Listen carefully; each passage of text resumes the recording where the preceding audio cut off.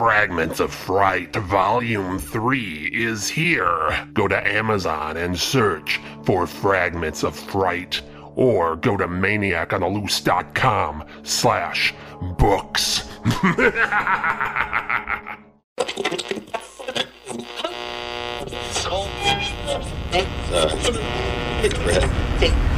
If you like scary stories, you've come to the right place. Welcome to the Maniac on the Loose Scary Stories podcast. Sit back and relax.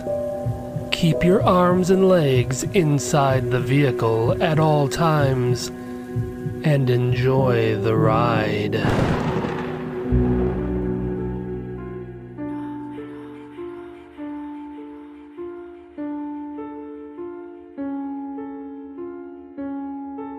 Missing the father. In the late 1970s, my 17-year-old daughter Missy was babysitting for the Andersons, a well-to-do couple in the high end of town. She babysat for them regularly. The Andersons had identical twin daughters. Missy loved them like they were her own, and always looked forward to babysitting for them. Missy was a dream daughter, the perfect child. She was a straight-A honor student, a member of the student council, and the head cheerleader. Whenever she went out at night, she was always home well before her curfew. Everyone loved her. It was a cool autumn Saturday night. The Andersons had a company party they were attending, and Missy was babysitting for the twins. It was just a typical Saturday night. There wasn't any reason to be concerned. Missy showed up at the Andersons' house at 6:00 p.m. The Andersons told her they'd be home by midnight. Being an overprotective parent, I would often call Missy at the Andersons' house just to make sure she was okay. She was always amused when I called. She thought it was funny that I checked in on her. She would giggle as she went on about how safe the neighborhood was and how we didn't have anything to worry about. When I called at 7:00 p.m. that night to make sure everything was okay, she insisted that things were fine and dandy. Those were her exact words. I called her again a little after 9:00 p.m. She answered the phone with a chuckle and said, "Everything is fine, Dad." She mentioned that she had just tucked the twins into bed. Then I remember hearing 3 sharp thuds. My impression was that it was someone knocking on the door. Upon hearing the knocks, Missy said, "I have to go," and hung up the phone. I called back at 9:30 p.m. and got a busy signal. I called again at 9:45 p.m. and again at 10:00 p.m. I continued to receive a busy signal. Normally I wouldn't have thought anything about it. She was likely gabbing on the phone with her boyfriend Greg. He was the captain of the football team and seemed like a fine young man. Although I remember the previous day overhearing Missy telling one of her friends that she thought Greg was cheating on her. When I called again at 10:15 and the phone was still busy, I decided to drive over to make sure she was okay. The Andersons' house was approximately 20 minutes from our home. I pulled into the driveway at 10:37. When I walked up to the house, the hairs on the back of my neck bristled as I noticed the front door was slightly ajar. I immediately pushed open the door and started calling out for Missy. My fears rose quickly from the absence of a response. I hurried into the living room and found a chair knocked over and the oriental rug in the living room crumpled up. There was also a large knife lying on the floor. I called the police and rushed up the stairs to the twins' room. They were both fine and fast asleep in their bed. When the police arrived, they searched the house. Besides confirming the obvious signs of a struggle, they found a minuscule amount of blood on the corner of the marble coffee table. Later, it was confirmed that the blood belonged to Missy. The only other clue they had was one of the neighbors in the back stating that they looked out of their bedroom window at approximately 9:45 p.m. and saw a shadowy figure exiting out of the back door of the house. The obvious suspect was Missy's boyfriend, Greg Rollins. One of Missy's friends came forward to divulge that Missy suspected Greg was cheating on her.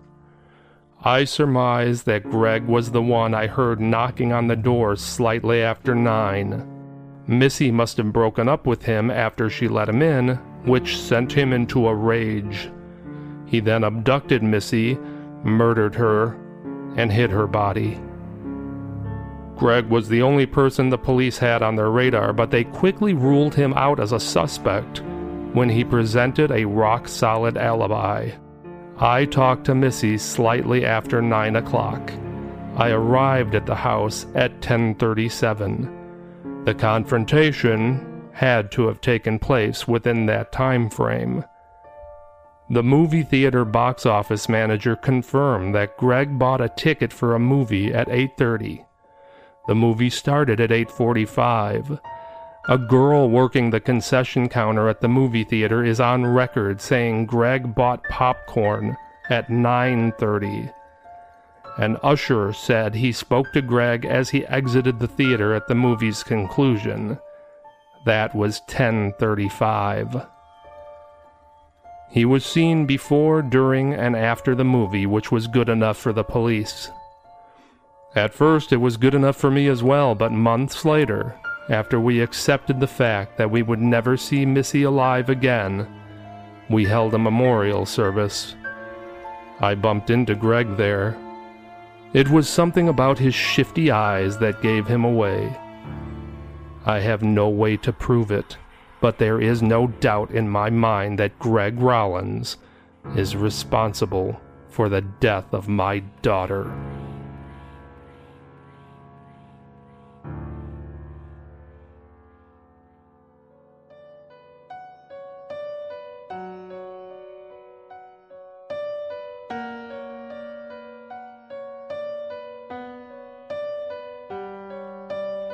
Missing the boyfriend. My name is Greg Rollins. I was Missy's boyfriend. Missy was not the prim and proper all-American girl that everybody made her out to be. She was conning everyone. She was conning me too, but then I found out the truth. Missy had a dark side. It was a bit cliche for the captain of the football team to start dating the head cheerleader, but Missy seemed so nice. Like me, she was on the honor roll. She was on the student council, too. I thought she was very sweet and asked her out on a date. Our first couple of dates went well, but then things started to change. She had extreme mood swings. She'd be happy and cheerful one day, and then the next she'd be angry and irritable. I also noticed that she was exceptionally twitchy. She was often bouncing her legs when she sat down and fidgeting with her fingers. She just couldn't stay still for 2 seconds. There were multiple nights when I noticed her pupils seemed unnaturally large, as if dilated. Then she started having nosebleeds. She claimed it was due to a nose spray she was taking, but I suspected otherwise. One night I followed her. She caught a bus to a seedy part of town. I watched as she approached a large tattooed man on a street corner. He was more than twice her age and was wearing a white tank top. When they disappeared into a darkened alley, I crept up and spied on them. I observed Missy perform a sexual act on the man. He then handed her a cellophane bag full of white powder. That was it for me. I didn't want to have anything to do with Missy anymore.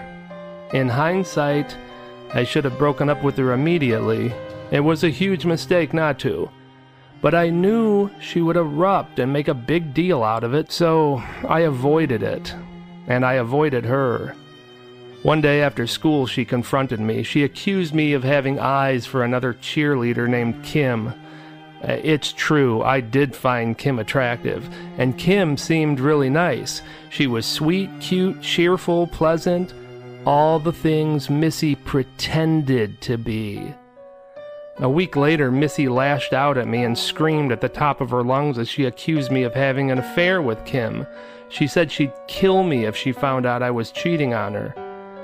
Missy's behavior was getting scary. In all honesty, I wanted to go out with Kim, but I wasn't cheating on Missy with her. I would never ask Kim out until I was broken up with Missy. On the night in question, Missy called me up and told me to come over when she put the brats to bed. That's what she referred to the Andersons' twin daughters as, the brats. I didn't want to go, but decided to take that opportunity to break up with her. The Andersons had a strict rule that Missy was never to have boys over while she was babysitting, and Missy's father checked on her all the time. That didn't stop Missy from inviting me over when she was babysitting. She just waited until she put the twins to bed before she would let me in. Missy was paranoid that the Andersons or her father would find out that I was over there while she was babysitting, and she was scared to death of her goody two-shoes reputation being shattered, so she created a fail-safe. Before I ever visited her while she was babysitting, I'd go to the movies and buy a ticket. I'd then go into the movie theater and sneak out through a window in the bathroom. Missy was adamant that I always keep that ticket stub. Then if she were ever confronted about having me over, I could produce the ticket stub as evidence that I was not there. I always thought such a measure was extreme, but she insisted, so I always agreed to do it. I did it that night too. I bought a ticket for the 8:45 show. Once the movie started, I went to the bathroom and climbed out of the window. I arrived at the Andersons' house a little after 9 and knocked on the door. Missy answered and was all smiles. She was rubbing all over me and telling me how sorry she was that she accused me of cheating on her. She then told me she had a surprise for me. She had me sit down in a chair and cover my eyes. I was nervous about telling her I was breaking up with her. I knew it would get ugly when I did, so I played along with her little surprise game. It was my way of procrastinating. I sat in the chair and covered my eyes for a good 30 seconds or so before I got impatient and opened them. How fortunate I was there was a mirror hanging over the fireplace in front of me. When I opened my eyes, I could see the reflection of Missy with a demented scowl on her face running up behind me with a knife raised high in the air. I jumped out of the chair as she rushed me. I managed to grab her wrist with one hand and a handful of her sweater with the other.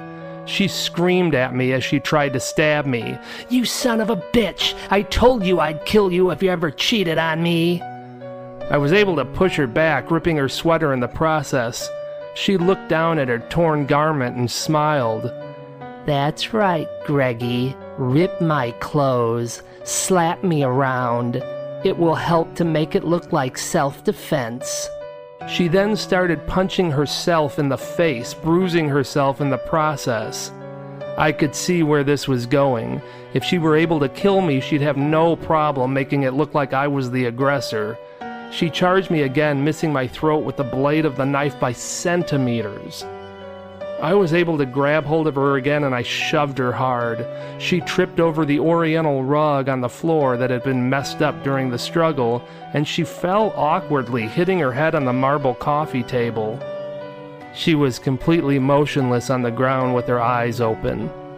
She was dead, and everyone was going to think I killed her.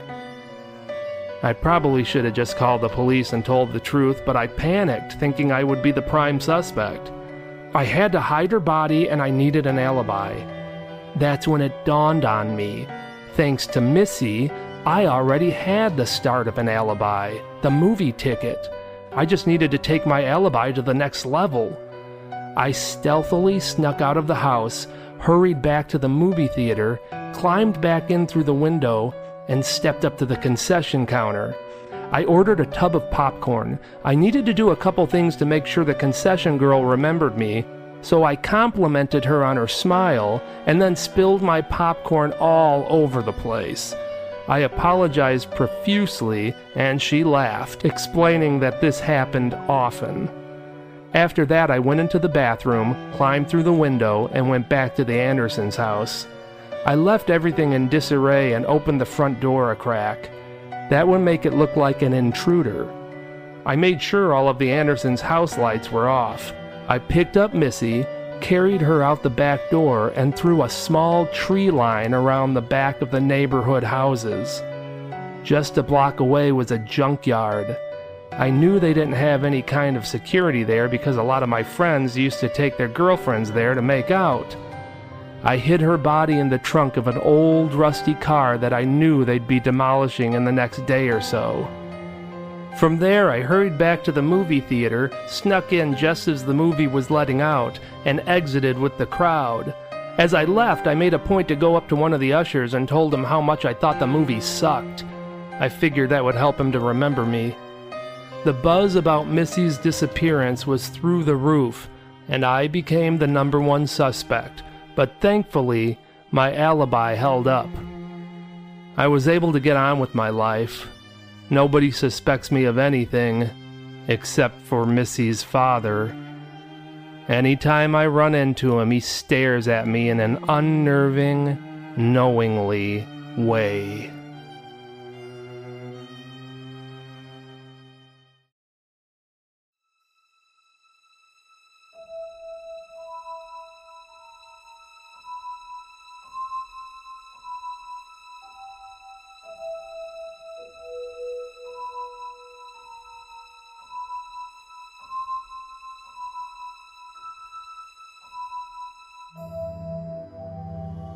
Grim Reaper.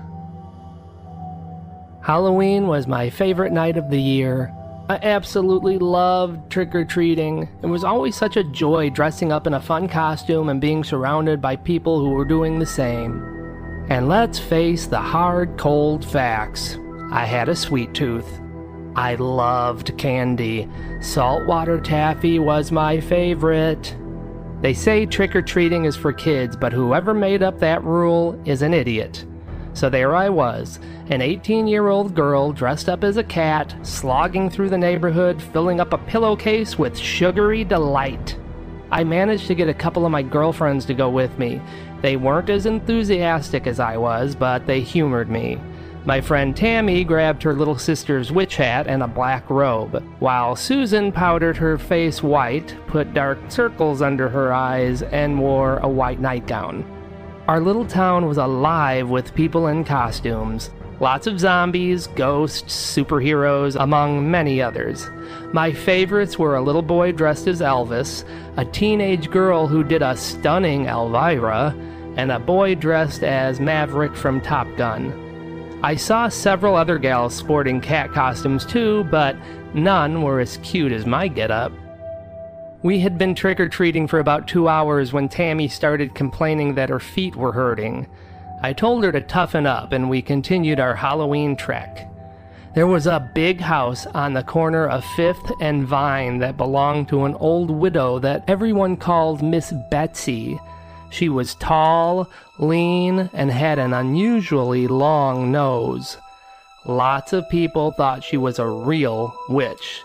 But witch or not, I knew that every year she gave out handfuls of saltwater taffy, so that was always my primary target on Halloween night. She did not disappoint. She held out a gigantic bowl filled with that sweet, salty goodness, and believe me, I grabbed as much as I could. When we left the house, Susan started moaning about how much she hated saltwater taffy, which was music to my ears. We quickly made a trade, all of my Kit Kats for all of her saltwater taffy. This was the biggest saltwater taffy score of my young life.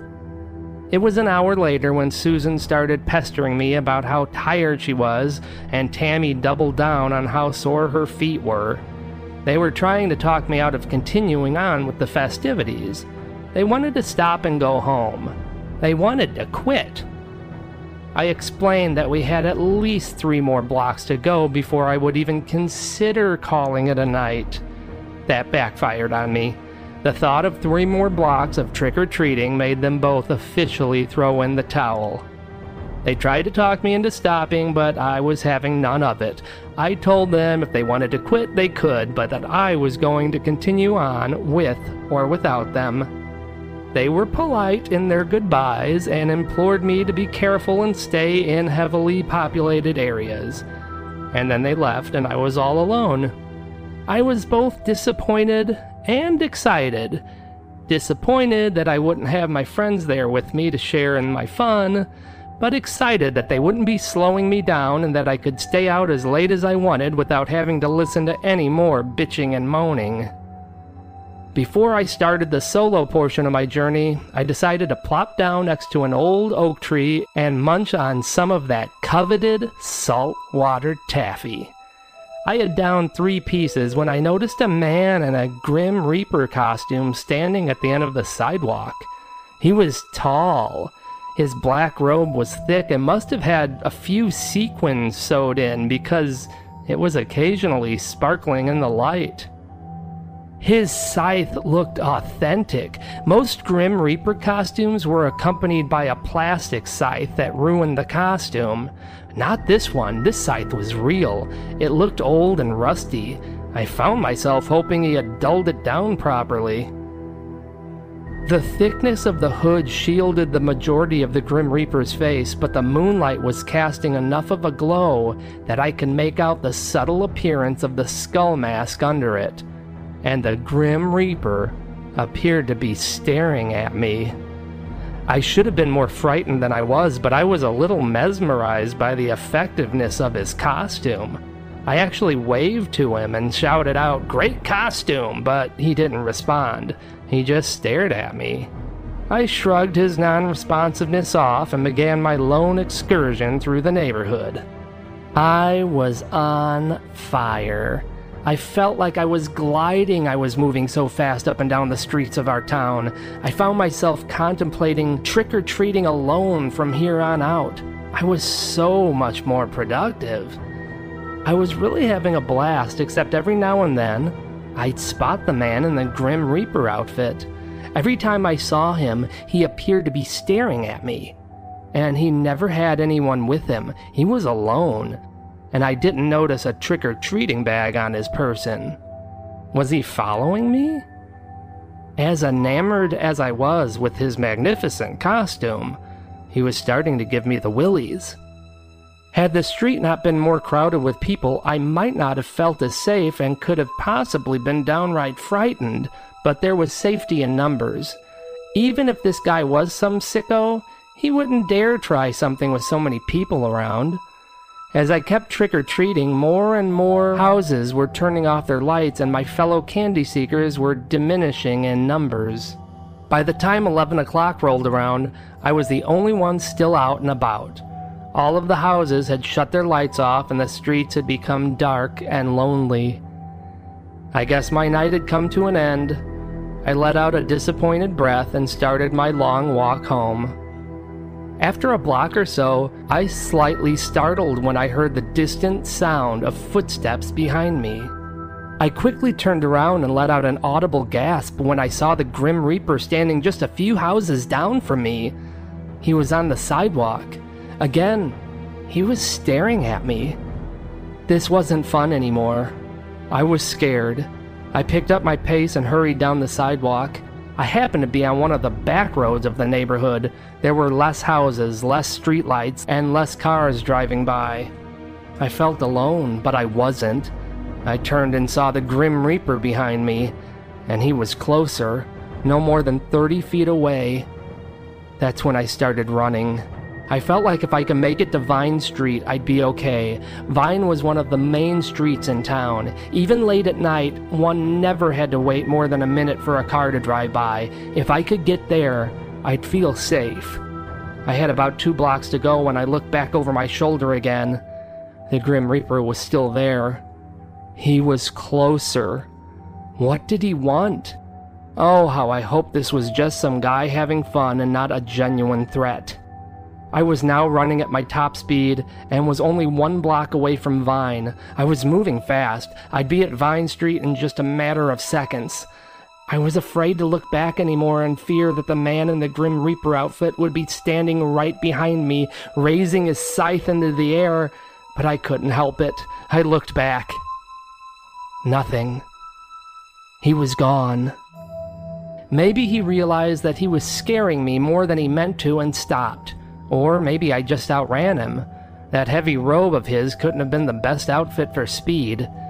I expelled a breath of relief as I turned back around and saw the sign for Vine Street in front of me. I made it. That's exactly what I was thinking as the Grim Reaper stepped out from behind a tree and stood gawking at me. He was close enough now that I could see his face clearly. It didn't look like skull makeup or a skull mask at all. It looked like a genuine skull. I wanted to reach out and touch it to see what it was made of. Was it really a skull? But before I could make a move, the Grim Reaper held out his arm and pointed his bony finger at something in the distance. I squinted, and as I realized what he was pointing at, I screamed. It was me. I was lying by the base of an old oak tree. What was this? I stepped closer and observed my lifeless eyes staring out at nothing and my hands wrapped around my own neck.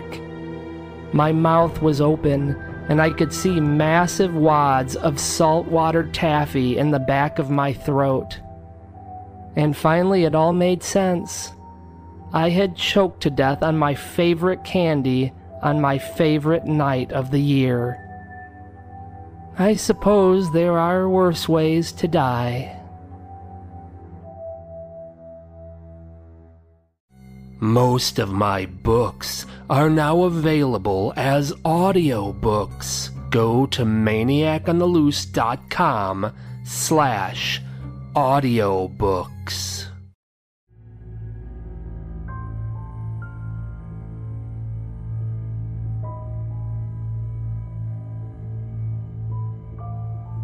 At the end of the hallway. I'm a nurse working in a very old 4-story hospital. For a long time it was just a normal, common hospital, but that's not the case anymore. Nowadays it's used for doctors' offices. The building was built in the 1940s. The first and second floors are original to the building. The third and fourth floors are a little more modern, having been added on in the late 1980s. The third and fourth floors are the active areas where the doctor's offices are. I assist on both floors. The second floor has a few administrative offices on it, but mostly it's just an ancient, empty floor. And the first floor is only used for storage. Most of the doctor's appointments were wrapped up by 5 p.m., and the building was normally completely empty by 6. It was a Wednesday. All of the doctors and their workers had left for the day, except for the doctor I was assisting, whose office was on the third floor. He had gotten called away for a short stretch on an emergency, but then returned and refused to cancel any of his appointments. He stayed until he saw every patient. It was near 7 o'clock when we finished that night. Including the doctor, there were 4 of us still there when we shut off the lights and we all finally left for the night. We all walked to the parking lot at the same time, got into our cars, and left. I was a block away from the old hospital when I realized I didn't have my cell phone with me. I must have left it in my desk drawer. I did that sometimes. I slapped my steering wheel in frustration and turned around. I parked in the nearest parking space and looked up at the darkened structure. It was strange how during the day, with the flurry of workers and patients, the time-worn building had a tranquil feel to it. But at night, with all the lights off and no signs of life, it felt so ominous. The hospital building was in a generally nice neighborhood, but still, as a petite woman, I didn't feel comfortable walking from my car to the building alone, so I sprinted to the entrance, punched in the code, and shut the door behind me. I'd make a point to look out the window for a few minutes to make sure there was nobody hanging around outside before I exited the building. But first things first, I had to get my phone. At that time of night, the lights in the building switched to motion activated, so as I approached the hallway, they were supposed to flick on, but they didn't. I jumped up and down, waving my arms like a lunatic, hoping to activate the sensors so some lights would turn on, but my childish antics proved fruitless. Damn. I was covered with goosebumps as I slowly trekked down the long hallway, guided only by the red glow of periodic exit lights. When I finally reached the elevator, I pressed the call button, and the doors immediately slid open, casting a bright light upon me. This was comforting. I stepped inside and I rapidly pressed the third floor button until the elevator doors shut behind me. The elevator began zooming up toward my designated floor when all of a sudden, the lights began to flicker and the elevator let loose with a deep, mechanical groan. I was jostled around as the elevator's speed shifted to a crawl before finally coming to a halt at the second floor. The doors sprang open and I hurried off the faltering elevator. I was just thankful that the doors opened and I had the opportunity to get off. The last thing I needed was to get stuck in that elevator overnight. Talk about a potential nightmare. Unfortunately, the motion lights on the second floor were not working either. I practically had to feel my way down the hallway as I moved toward the stairwell. There was a dim exit light at the very end of the hallway near the stairwell, casting a faint glimmer of light for me to follow. I stopped in my tracks when I noticed a figure standing in that tiny splash of light at the end of the hallway. It was a person. I couldn't make them out well, but my impression was that it was an old, bald man in a hospital gown. He stood slightly hunched over. The light was so dim I couldn't tell if his back was to me or if he was facing me. There were a few offices on the second floor. They were mostly used for part-time data entry operators. They were usually gone for the day by 2 p.m. Oh, how I hoped it was one of them working odd hours.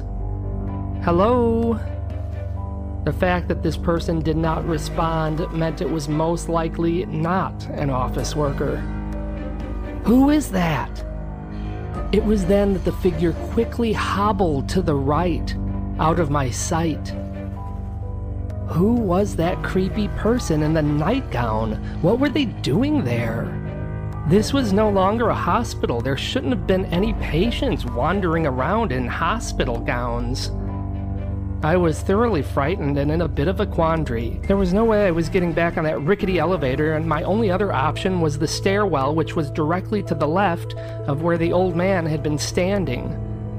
Hello, who's down there? Again, no answer, no sound, nothing. I made the decision to walk to the stairwell. I moved cautiously, quietly.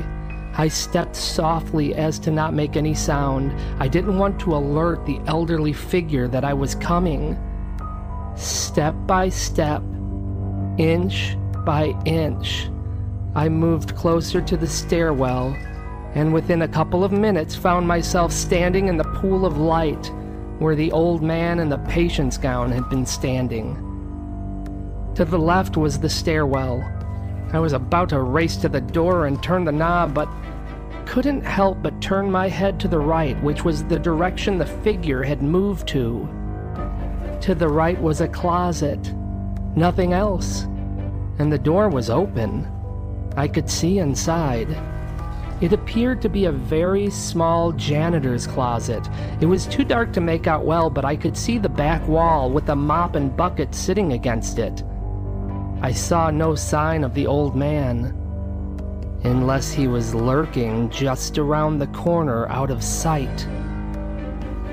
I turned toward the stairwell door, flung the door open, and took off like a bolt as I raced up the stairs to the third floor. I let out a sigh of relief when the third floor hallway motion lights lit up my path. I ran into the doctor's office, retrieved my phone, and hurried back to the stairwell. Again, there was no way I was going to risk getting stuck in that elevator. I tore down the stairs as fast as I could. As I opened the stairwell door and stepped onto the first floor, I heard a stairwell door slam shut from one of the higher floors, as if someone else had just entered the stairwell. There was a moment of silence before I heard a rapid shuffle of feet coming down the stairs. I wasn't waiting around to see who it was. I practically flew out of the building, across the parking lot, and into my car. I let loose with a cry of relief as my vehicle roared to life. As I drove away, I looked back at the haunting, gloomy hospital building. Standing inside the entrance of the main hospital door, I could see the figure of an old, bald man in a hospital gown, watching me. And in a flash, he disappeared.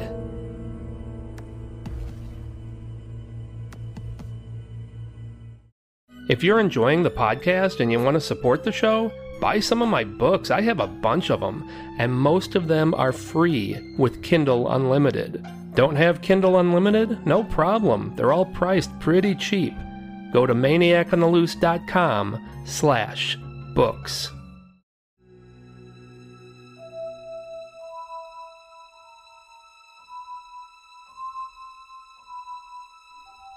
Escaped lunatic. I live alone in a moderately sized log home. My driveway is approximately 1 mile in length and is canopied by low-hanging shade trees. It makes for a relatively creepy drive to my house.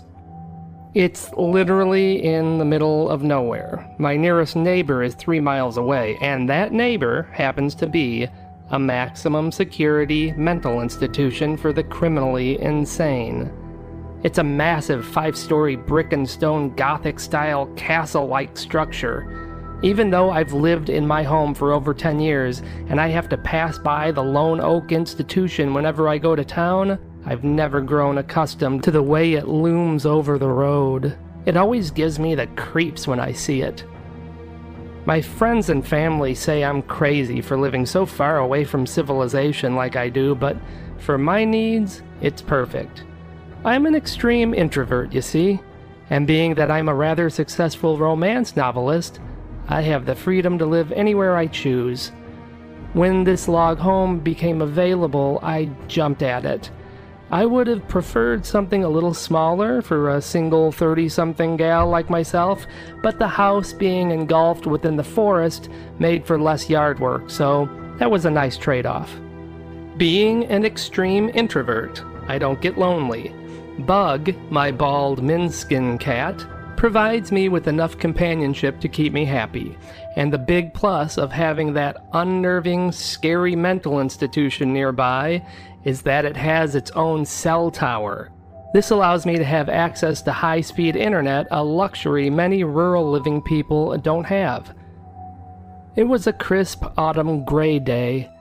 A constant breeze was stirring up the fallen, colored leaves outside. I had my radio dialed into a local smooth jazz station. I had just gotten a small fire going in the living room and was looking forward to curling up next to it with a good horror novel, but had some housework to finish before I reached that point. I had let my laundry pile up over the past couple of weeks. I was guilty of doing this more often than I'd care to admit. When I put the first load in and hit the start button, nothing happened. Over the next 30 minutes, I tried every washing machine troubleshooting tip I could think of, but nothing did the trick. In the 10 years I had lived in my home, I never had an issue with any of my appliances. Thus, I never had to go to an appliance repairman, so I was going to have to find a list of some in the area and take a shot in the dark. The first 2 I tried were booked up for the next week, but the third time was indeed the charm and said they could have a repairman out within an hour. 2 hours later, I heard a vehicle pull up into my driveway. I assumed it was the repairman and expected to hear a knock on the door. I waited and waited, but that knock never came, so I walked over to the front window and looked out. There was a white van with the words Mr. Appliance Repair stenciled on the side, but there was no sign of the driver. He wasn't in the driver's seat of the vehicle, and I didn't see him on my front porch. Where was he? It was at that moment when I saw a man in dirty, white coveralls emerging from the back of my house. He was a short man with a medium build. He sported a crew cut. He seemed to be wandering around aimlessly. so I went ahead and opened the front door. I asked him if he was there for my washer. He looked at me curiously for an unusually long time before a spark of recognition registered over his face. "Oh, yes, ma'am, I'm the repairman." He smiled sheepishly, revealing a missing front tooth. "What were you doing behind my house?" He took a moment before coming forth with an explanation. "I just never been out this way before. It's real pretty. I was just looking around." He walked up to me. His eyes kept darting from my eyes to the interior of my house through the open door behind me. I think I even caught him glancing at my rather small breasts. Just as I instinctively folded my arms, I noticed that the man had red stains on the chest of his coveralls. It looked like blood, and I couldn't help but to address it. "Is that blood?" He looked down at the bloody stain in question. Apparently he wasn't aware that it was there, and he started stammering. Yeah. Then I noticed that the knuckles on his right hand were bloody as well. I pointed it out to him. "Your hand? What did you do?" He looked down and noticed the abrasions on his knuckles covered in a thin layer of blood. He then awkwardly wiped his bloody hand off on his coveralls. "Oh yeah, I had a flat tire. I scraped my knuckles on the ground when I was changing it. That's all. That's all." He didn't seem confident in his answer and quickly changed the subject. "So your washing machine, you want me to take a look at that unit?" He started to walk into the house. "Oh, wait, don't you need some tools or something?" He stopped and looked back at his truck, and I could feel the wheels in his mind churning. "Well, I like to look at the machine first. That way I know what I'll need." I was rather uncomfortable with this man. He had a jittery uneasiness about him. Something wasn't right, but I still allowed him into my house and showed him where the washing machine was. Once there, he started fumbling around with the cord, plugging it in and out of the wall several times. I got the impression that he had no idea what he was doing. It was at this time that I heard something fall in the other room. My cat, Bug, was always knocking things over. This wasn't unusual, but I wanted to make sure it wasn't anything crucial, so I excused myself and walked into the other room. Turns out it was the plastic trash can in the kitchen that Bug had knocked over. It wasn't the first time. I was about to head back over to the washing machine to see if the repairman had made any progress, but stopped in my tracks when the smooth jazz on the radio was interrupted by a radio announcer. "We interrupt this broadcast to bring you this special report. A man described as extremely dangerous has escaped from the Lone Oak Mental Institution. The man is said to be 5 feet 10 inches tall and has short cropped hair. He was spotted assaulting a Mr. Appliance repairman and is believed to have stolen his vehicle, a white work van. If you see anyone fitting that description or driving a Mr. Appliance repair van, please alert authorities immediately. We now return you to your normal broadcast." My heart was beating out of my chest and I was on the verge of hyperventilating. I would call the police, but I was afraid the dangerous lunatic in the laundry room would hear me and kill me. I thought it best to just grab my car keys, sneak to my car, and drive away. The problem was my car keys were in my bedroom, and in order to get to my bedroom, I had to pass by the laundry room. I took in a few deep, calming breaths and carefully, silently moved through the house toward the bedroom. As I approached the laundry room, I was perplexed by the eerie silence coming from in there. I peered into the room as I passed by. I could see the washing machine, but I didn't see the escaped mental patient. Where was he? I didn't even want to think about it. I just wanted to get my keys and get out of there. I kicked it into a higher gear and hurried into my bedroom. I grabbed my keys and rushed back past the laundry room, which was still empty. Where was he? As I passed through the living room, I noticed the fire in the fireplace had burned down to hot red coals. That's when I saw the fireplace poker and grabbed it for protection. I then made my way toward the front door. Just as I reached out for the doorknob, I heard a loud creak from directly behind me. I turned around and screamed. The escaped lunatic was standing stoically in front of me, staring at me. I cried out in a loud whisper, "What do you want from me?" He looked confused and still kept up his innocent front. "I hope you don't mind that I used your bathroom. I wanted to wash that blood off my hand." I slowly stepped backward until I could feel my shoulder blades pressing against the front door. I kept my gaze locked onto the patient they described as extremely dangerous. It dawned on me that perhaps if he didn't realize I was onto him, he wouldn't harm me. I needed to stay calm and play dumb. Just as this thought entered my mind, I noticed his brow crinkle in confusion. His shifty eyes then looked down at the keys in my hand. "Are you going somewhere?" He took a step forward and I noticed his eyes shift to the fire poker in my other hand. I tried my best, but I couldn't conceal my panic. My eyes were darting around and I started panting. I was standing there with my car keys and a weapon.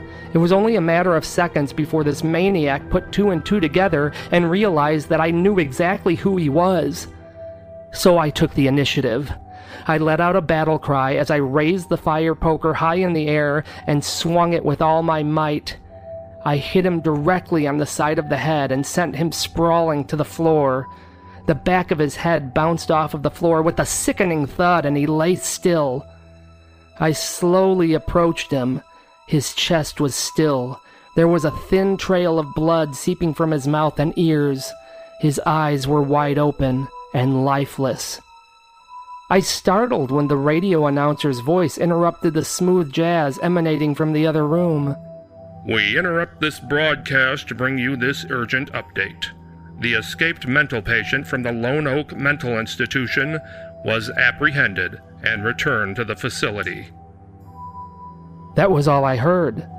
The flood of confusion splashing through my mind drowned out the rest of the announcement. Apprehended? How could the escaped lunatic have been apprehended? He was lying on my floor in front of me, dead as a doornail. What was happening? I let out an alarmed gasp as my disco-like cell phone ring filled the air. I looked down at the incoming number. It was the Mr. Appliance Repair Center. I was quick to click the answer button. My voice trembled as I spoke. Hello? "Is this the woman with the broken washing machine?" I nodded and let out a sound that the man took as affirmative. "I apologize for Cole being late. He called in to let me know he had a flat tire and had to stop and change it. He asked if I'd call you to let you know he was going to be late, but the damnedest thing happened right after that. Some loony from the mental institution escaped and beat up one of my other repairmen. He stole his truck, too. Luckily, the cops caught the crazy guy, and my repairman is going to be just fine. I hope you can understand why I didn't get a chance to call. Cole should get your washing machine fixed in no time. Now, Cole is very shy and a little socially awkward, but don't let that throw you. He's one of the best repairmen and nicest guys you'll ever meet."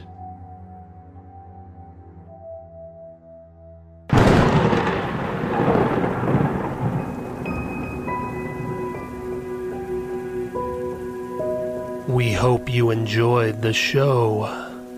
We're dying for you to come back for more. Visit maniacontheloose.com. Sign up for our newsletter, and I'll give you some free stuff. We'll see you soon. Very soon. If you like the Maniac on the Loose Scary Stories podcast, please subscribe on whatever platform you listen on. Feel free to leave a nice review, too, if you like. And don't be shy about letting other people know about the show. All of these things help us out a ton, and we appreciate it very much.